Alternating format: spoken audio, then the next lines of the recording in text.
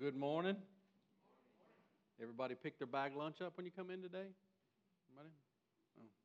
When you turn to Psalms 18, you're gonna understand why you should have brought your lunch, because it's 50 verses today. One of the longer Psalms. I'm just kidding. You're not going to be any longer.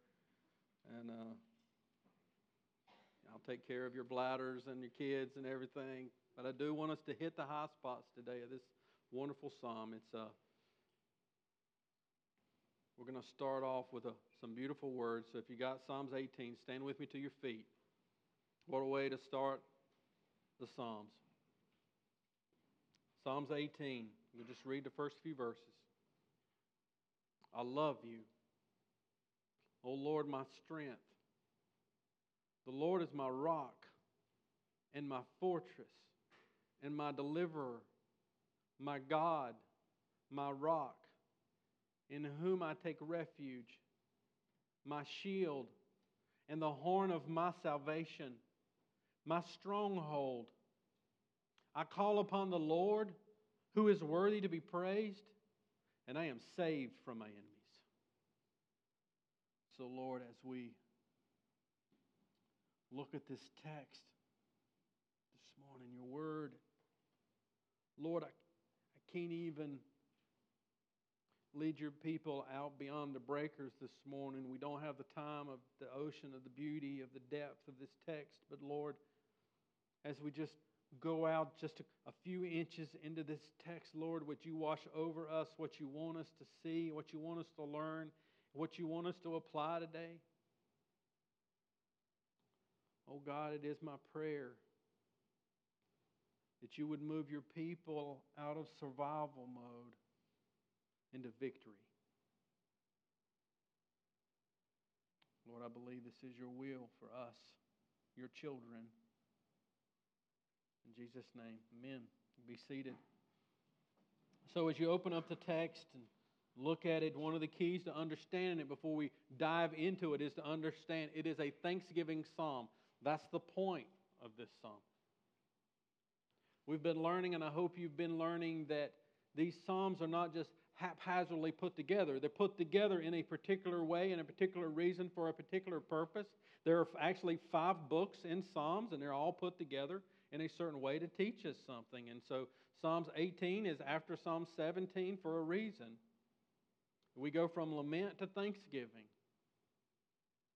And so your notes has a typo on it this morning. That's on me. It should have said 2 Samuel, not Psalms there. So if you want to turn, that's fine. I'm going to turn a couple times today, but I'm trying to keep us in Psalms as much as possible. I want us to understand the context, though, because that's critical to understanding the main point.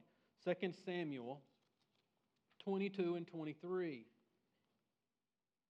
So here's what we can learn, that the 2 Samuel 22 is almost exactly identical to Psalms 18.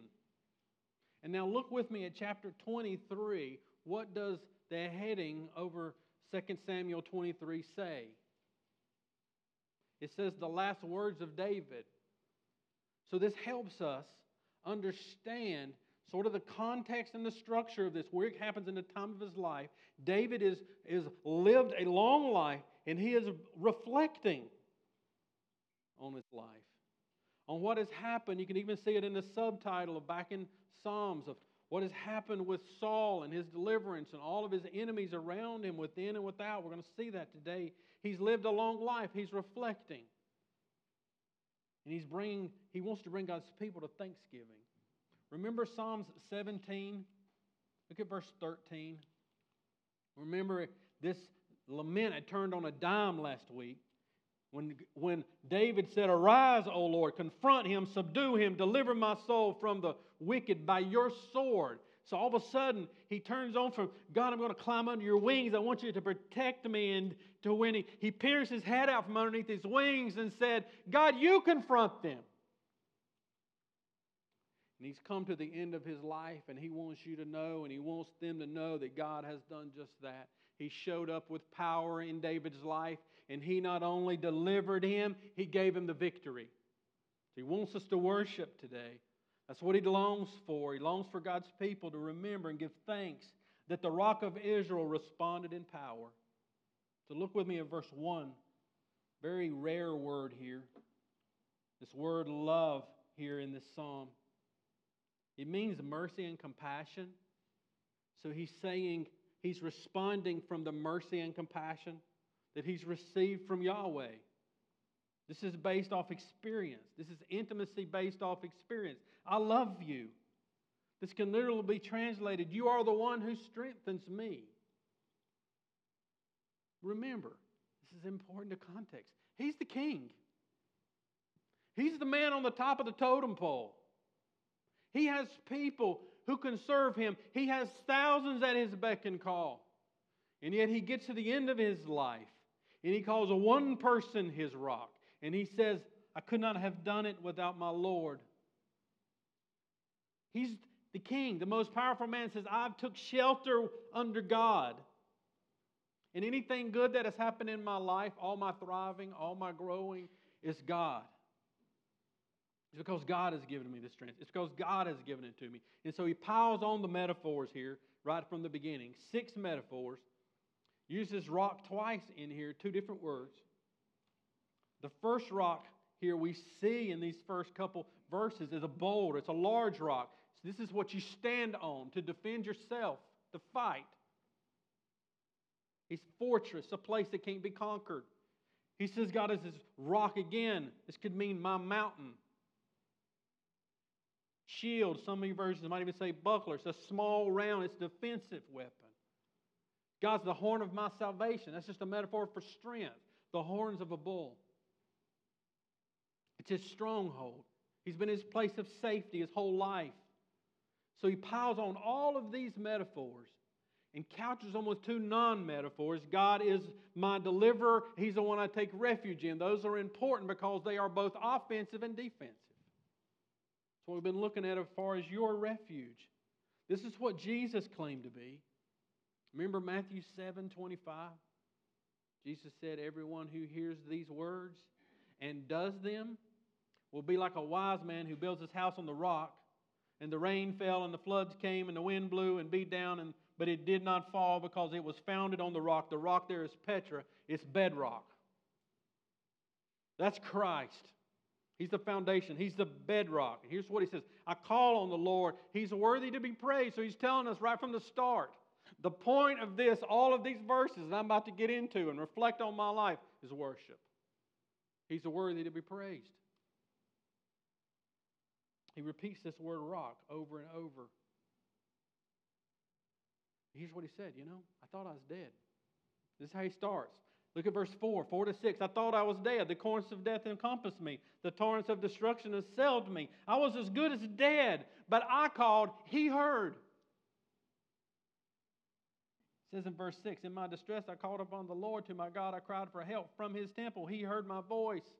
My cry reached his ears. You ever tried to call the doctor? Try that Monday. Call the doctor and said, I just got a couple concerns. Won't take but a minute. Can I speak to the doctor? You're not going to get the doctor. Here's what he said. I called out. The Father listened himself. He heard himself. And he responded. 7-15. The Lord responds in power. Visible power. Listen to what he says. Then, it's important, that's their connecting word. Then the earth reeled and rocked. The foundation of the mountains trembled. The earth quaked because he was angry. Spurgeon says this, prayer has rung the doorbell and the master of the house has risen to rescue. Our God has heard and he has risen and he is not happy. That's what he's saying. Remember Psalm 17:8? I am the apple of God's eye. The apple of God's eye has cried out to his Father. And when he comes, an earthquake comes with him. Verse 7, we see this earthquake. In verse 8, almost a volcano kind of. There's power. That means destruction. But when the Father comes, he says he's setting the world ablaze. Verses 9-12, he paints a picture of an intense thunderstorm. Here's the picture. When God comes to rescue him, he's saying he's ripping open the sky as if ripping open a curtain, and he's stepping down into my situation to rescue me. So, as David said, when God showed up, he really did see an earthquake and lightning and those things. I think to some degree, and David uses imagery and metaphors as we just got through, and sometimes hyperbole to make a point. But remember, David's not really thinking like you and me. We oftentimes think individualistic. But David, you see, is a covenant man. He's thinking covenantally his whole life. This is part of what he's doing. And so if we think about this, in the context of God's covenant people reflecting, think about what happened when God's people were delivered in the Exodus. Think about the plagues. Think about what happened when God showed up on Mount Sinai and the earthquake and the lightnings come down and God said, get away. We don't even want to look at that. Remember Joshua 10 when God rained down hail and it said more were killed that day by the hail than by the sword of God's people. When God's people went across on the Red Sea and what happened? Covered them over. The Egyptians drowned. You see, I don't think we think about this enough. The deliverance of your fathers is actually your deliverance as God's covenant people. David's saying, just like God has showed up in power in Egypt, and just like He showed up on Sinai, so He has showed up in my life. He has showed up in power. And listen, we need to worship Him because He has delivered us. That's what He's saying. The Rock of Israel showed up in power and faithfulness delivered me. This is very personal, Thanksgiving. The Rock delivered me. Listen to this, verse 16. He sent from on high. He took me. He drew me out of many waters. He rescued me, verse 17. For they were too mighty for me. This is personal. This is divine. Look at the word. You see that He drew me out? That's Exodus 2 language. Moses being drawn out of the river Nile so they would not perish. Why? Because he could not save himself. He's saying that was me. David might be the king, but he's saying the reason that God showed up in my life is because I was too weak to save myself. I couldn't. I like this. I love this. Look at verse 19. It says, He brought me into a broad place. He rescued me because He delighted in me. Now that's good for all kinds of reasons. But just look at the word. You see the word broad? That broad place? You know what that word means? Roomy. Roomy. So why is it, of all the things, He brought me into a broad place? What is He remembering? Well, you see, when Saul was chasing him, the cave wasn't that roomy. Couldn't call room service. They didn't deliver. Pizza Hut, whoever, Domino's, didn't deliver there. It wasn't comfortable. Here's what he's remembering. God brought me from the cave to the throne. He's remembering that. Why? Look at the text. This is awesome today. You just need to sit back and receive this as God's covenant people. He rescued me because He delighted in me. Period. He delighted in me. He rescued me. He took me from the cave to the throne. He also is bringing up another point. This is important. There's a second reason why He said He rescued me here. It's in verses 20 to 29. There is a life principle here that David is simply teaching you and his people that he lived by. Verse 20 and 21.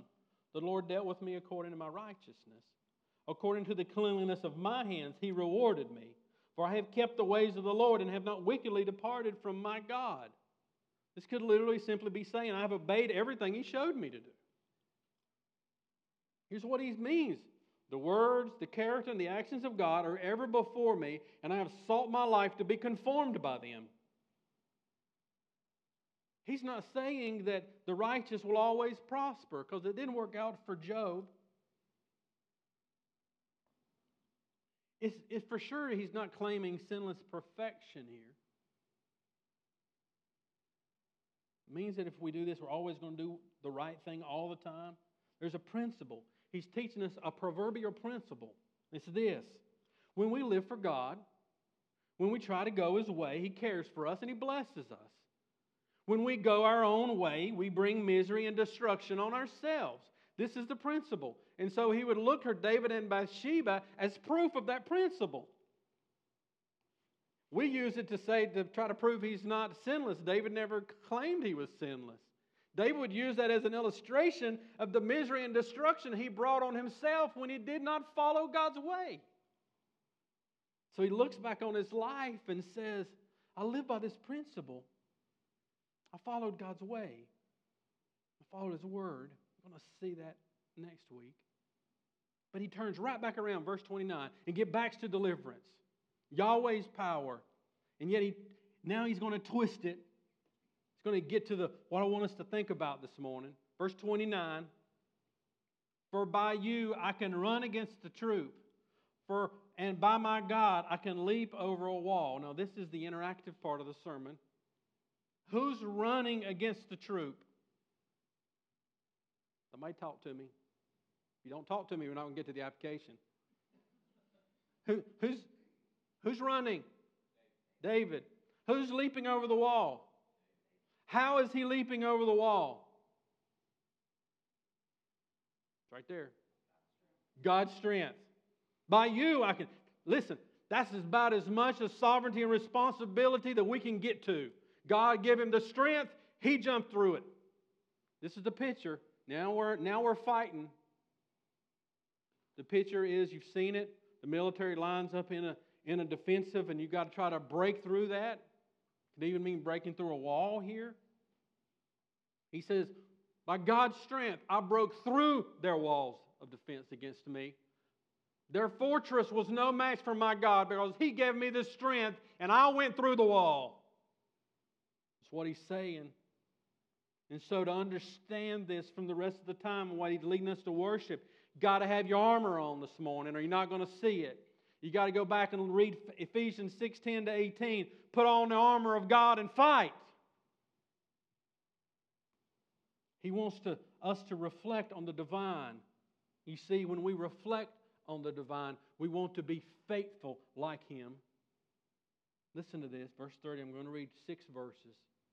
This God, His way is perfect. The word of the Lord proves true. He is a shield for those who take refuge in Him. For who is God but the Lord? And who is a rock except our God? The God who equipped me with strength and made me blameless. He made my feet like the feet of a deer. He set me secure on the heights. He trained my hands for war so that my arms can bend a bow of bronze. You have given me the shield of your salvation, and your right hand supported me. Your gentleness made me great. You gave me a wide place for my steps under me. My feet did not slip. We go from this God to my God. Who is like this God? It's my God. He's our God. I want you to see one word here. It's probably the most impactful word for me this week as I studied. It's verse 32. The God who equipped me with strength and made my way blameless. That word equipped, it's not the same equipping that we read in Ephesians and in places in Scripture. You got to think about the belt of truth with this equipping. This is to be surrounded. It is to be wrapped up. He says, God has wrapped me up with His strength like strapping on that belt of truth. He surrounded me. Verse 33, He shod my feet. I can run. I can climb. I can stand securely and fight because of what God has done. Give me strength. Look at verse 34. He trained me to fight. I'm fighting. Did David have to fight in his life? Yes. He's saying, I didn't fight with my own strength. These victories weren't my victories. They're only my victories because of Him. trained me to fight. Listen, here's the point. Verse 36 goes to it again. David is not hiding in the caves anymore. He's walking in the plains and the gardens, and he's free because God has delivered him. We need to stop and praise God because we are not living under the spirit of fear anymore, but of power, love, and a sound mind. And you wouldn't be doing it if God hadn't delivered you from it. That's what we all need to pause. Yahweh is saying, Yahweh has delivered me. It's what David is saying. Yahweh has not only delivered me. That's it. Yahweh has not only given me escape. He's given me victory. Listen, don't stop with escape this morning. David said, I will praise Yahweh because the rock of Israel brought victory to me. David's in awe. That's what he is. He's in awe. As he reflects on his life and says, I was a shepherd, then a fugitive, now the king. Oh, how I must worship my God. You would put to bed much of the trifling selfishness in your life if you would simply pause and remember what God has done in your life. You didn't do it. He's a victorious king, yes, but he is so because God has brought him the victory. He comes back to this word again. Look at verse 39. For you equipped me with strength for the battle, and you have made those who rise against me sink under me. This is the text I want you to get today. This is the verse. If you don't get anything else today, I want you to see this. He says, for you equipped me, you surrounded me, you wrapped me up in strength. Why? For the battle. God didn't mean for David to live in the cave all of his life. He's now saying, God has given me refuge then, but now God has wrapped me in strength for the battle. God calls us, the pastors and the teachers, to equip the saints for the work of ministry. What is the work of ministry? Ministry is simply serving.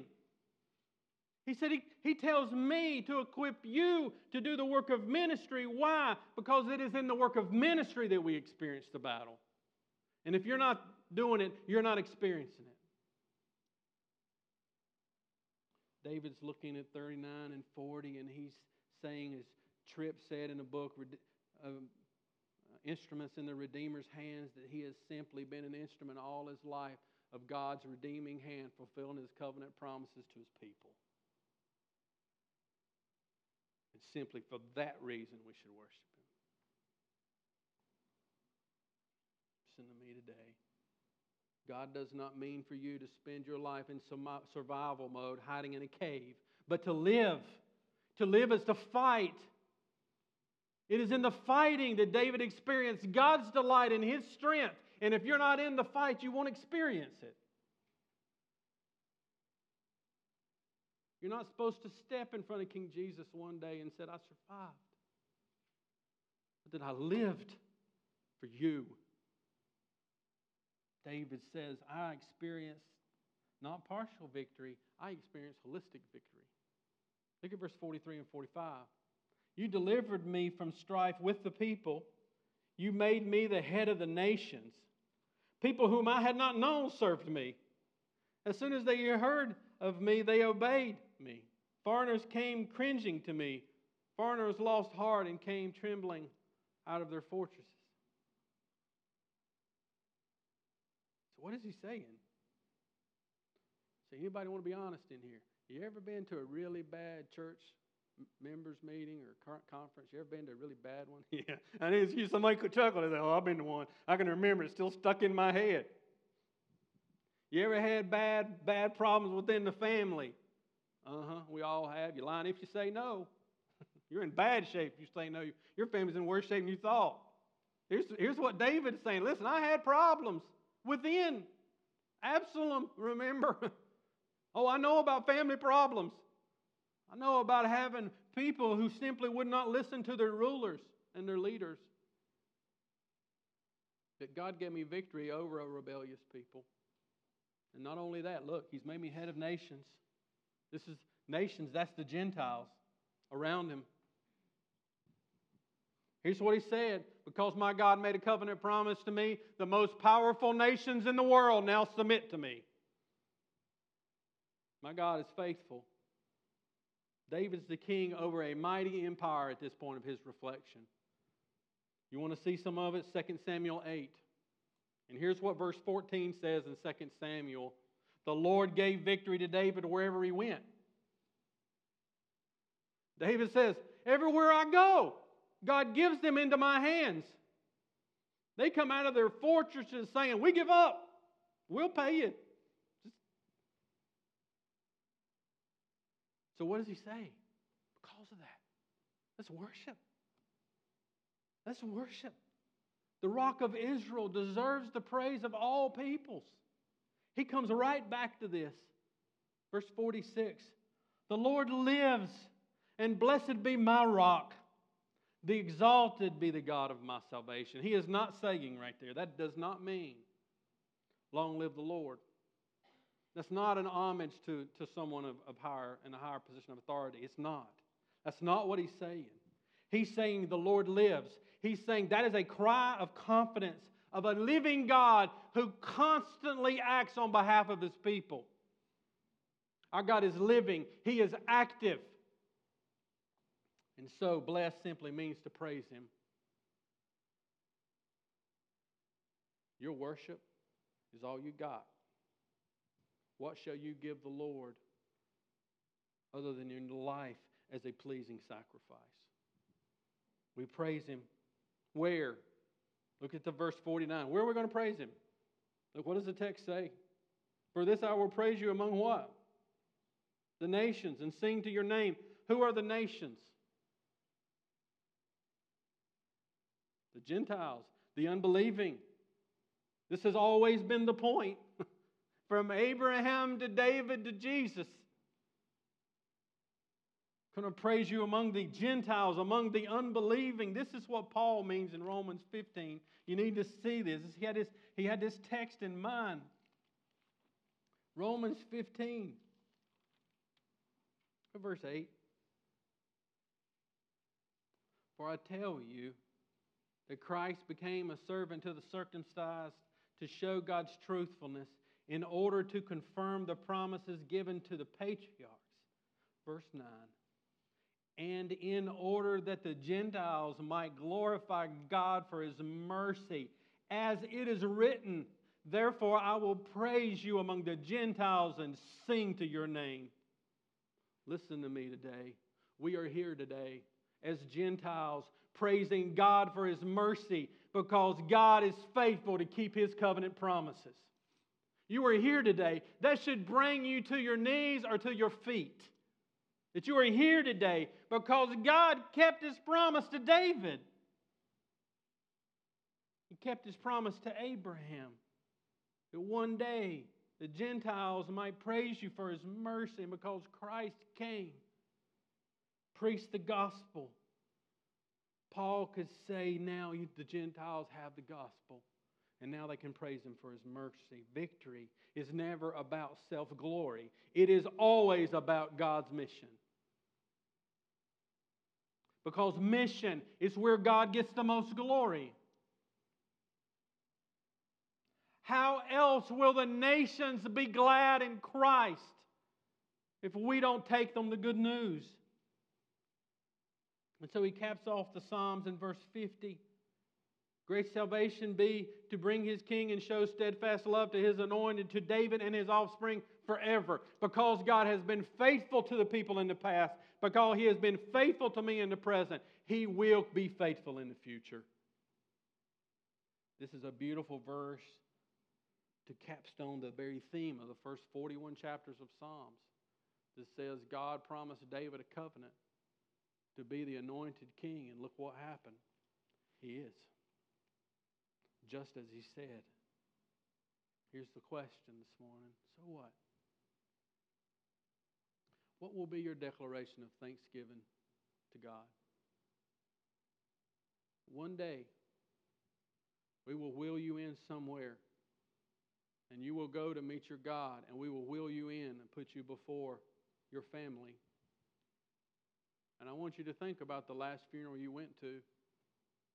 What did that pastor, that preacher, say was the thanksgiving of praise if it was not your life? Wasn't their life that they reached into, or that they couldn't reach into? I'd like to tell you that God's going to let you grow old, and you're going to have an opportunity like David to sit back in your old age and reflect on God's faithfulness and teach your children as you breathe your last breath to be faithful to God and to trust Him, but you're not promised tomorrow. One of us could go to meet our Jesus before the service is over. I'm asking you, what is your declaration of thanksgiving to God today?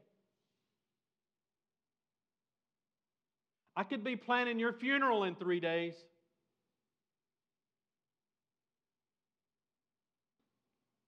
Does your children, does your grandchildren know what your declaration of thanksgiving to God is? Or are you simply surviving? Living in the cave because the cave has become comfortable. I want to point you to Jesus today. Do you remember Luke 4:21, when Jesus stood up in front of God's people and He opened up the scroll? He opened up the book of Isaiah, chapter 61. And it said, "The Spirit of the Lord God is upon me, because the Lord has anointed me to bring good news to the poor. He has sent me to bind up the brokenhearted, to proclaim liberty to the captives, and the opening of the prison to those who are bound, to proclaim the year of the Lord's favor and the day of the vengeance of our God, to comfort all who mourn, to grant to those who mourn in Zion, to give them a beautiful headdress instead of ashes, the oil of gladness instead of mourning, the garment of praise instead of a faint heart. And they shall be called oaks of righteousness, the planting of the Lord, that He might be glorified." Jesus rolled up that scroll and said, "Today that word has been fulfilled in your ears." This is what Christ came to accomplish. How is Jesus accomplishing these in your life today? When is the last time you paused and reflected on the rock and your deliverer? Listen to me. The response to our faithful God is always faithfulness. It is an indictment on the church that faithfulness in His body of Christ is in such high demand when we have such a faithful God. I thought about this. Will I be able to say what Paul said in 2 Timothy? "I have fought the good fight, I've finished the race, I've kept the faith, henceforth is laid up for me a crown of righteousness, not only for me, but for all those who love His appearing." Can I ask you a question this morning? Does that sound like Paul is surviving to you? That he's merely surviving, peering out of the cave every once in a while to look at the sunset and going back to the comfortable? He's in prison. He's about to get his head cut off, and he's fighting. He's saying, "Listen, these guys wouldn't have heard the gospel if I wouldn't have been in here."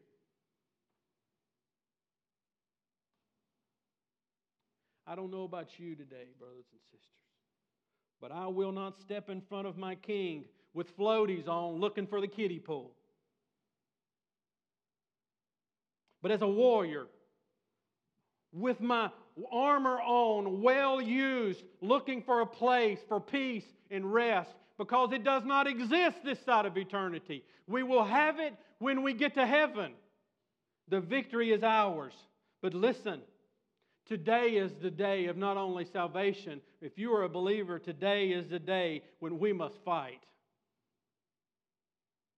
Our declaration of thanksgiving must be to declare the gospel to the nations. We declare our God to the nations. Remember Acts 1:8? "But you will receive power when the Holy Spirit comes upon you. And you will be my witnesses in Jerusalem and in all Judea and Samaria and to the ends of the earth. So let me ask you, based on that text, when will you experience the Holy Spirit's power if it is not while you're on mission? This is what he's saying. The Holy Spirit's going to come upon you, and this is the promise. You will be my witnesses. Could it be that it is when we step out on mission for God that we experience His strength, when we experience His greatest delight? Well, listen, I'll show you my clock here. 35 minutes. Doing pretty good. Right? You ought to be all right. Will you listen to me for just a few more minutes? I just want to give you some practical things. How you can start living. Just start this tomorrow. I want to ask you if you will leverage your home for the gospel. Listen, I know most of us don't have much. That's okay. God's given us Him. We got enough, right? But if you've got a home, you can leverage it for the gospel. When's the last time someone in this congregation ate at your house? My cell number's on my business card. Just saying, believers, unbelievers, leverage your home. We are not like a family. We are a family. You shouldn't have a problem with me or someone else coming into your home. God has given it to you, not for your comfort, but for His glory. Are you leveraging it? Are you asking believers or unbelievers to come into your home and share a meal with you? Are you leveraging your job? Listen, everybody eats lunch. And your boss should be giving you a break every 2 or 3 hours too. It's the law. So if he gives you a lunch break, if He gives you time to take a break, listen, put this thing down. There's souls around you. Your job was not given to you so you can add another zero on your W-2. It's not. He's given it to you to leverage it for the gospel. You are where you are because of the mission of God, and it is your thanksgiving of praise to leverage it for His glory. Move towards those who don't look like you, who don't act like you, who do not smell like you. God's put them there in your life for a reason. Show someone how to follow Jesus. In your everyday, do you know, brothers and sisters, that there are single women with multiple kids working in multiple jobs, and you're already a mother? I had a woman ask me, she was more polite than this, but this is what she said. Why in the world would you adopt 2 more kids at your age? What was my answer? Some kind of profound something? No. I simply said, I'm a daddy. I don't know how to do a lot of things, but I know how to be a daddy. So if I am a daddy and they don't have a daddy, why wouldn't I want to be a daddy? What I'm saying, brothers and sisters, is leverage what God's given you for the glory of God. It's our thanksgiving of praise. Show somebody practically how to balance their checkbook, how to be a mother, how to be a man. God did not give you retirement to move to Florida and collect seashells. He didn't. He gave it to you to show young men how to be men. Prioritize your life around a small group of believers. Grow with them. Serve them. Enjoy them. Why? Because that's what Jesus did. Jesus could have used His 3 years of ministry doing anything He wanted to, and He lived life with a small group of messed up men. And so must we. Could it be that's where the joy is? Could it be that's where we get our strength? One thing you can do this week, show up Wednesday at 6:30 and help us give out backpacks to kids. And I mean this in love because I'm a pastor and I love you.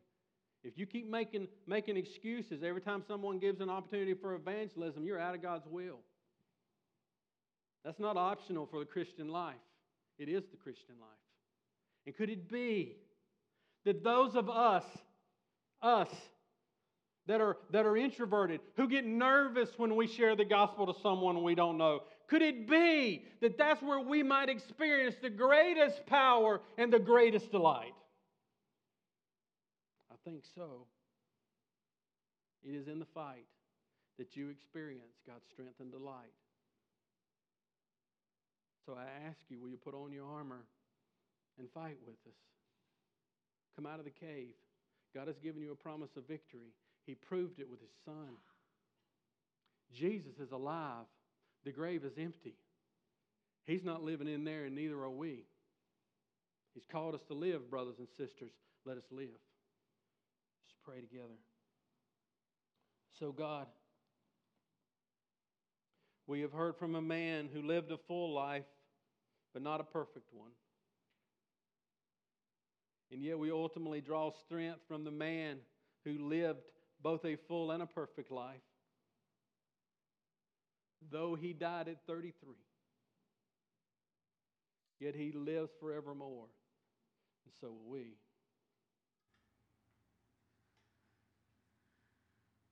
God, I was struck with this today. That my brothers and sisters here around me are eternally my brothers and sisters. We are experiencing just a glimpse here of something that will go on for eternity because of you.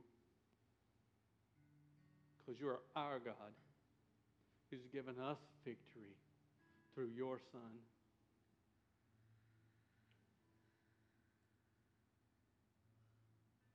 So, Lord, now would you receive our worship, both now as we sing, and then as a minute as parents stand before you and before the congregation and enter into a covenant to fight the fight of faith.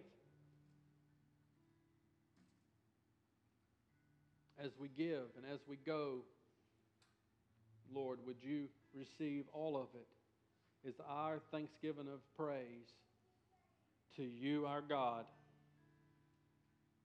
Receive our worship now. In Jesus' name, stand with me to your feet and let's sing together.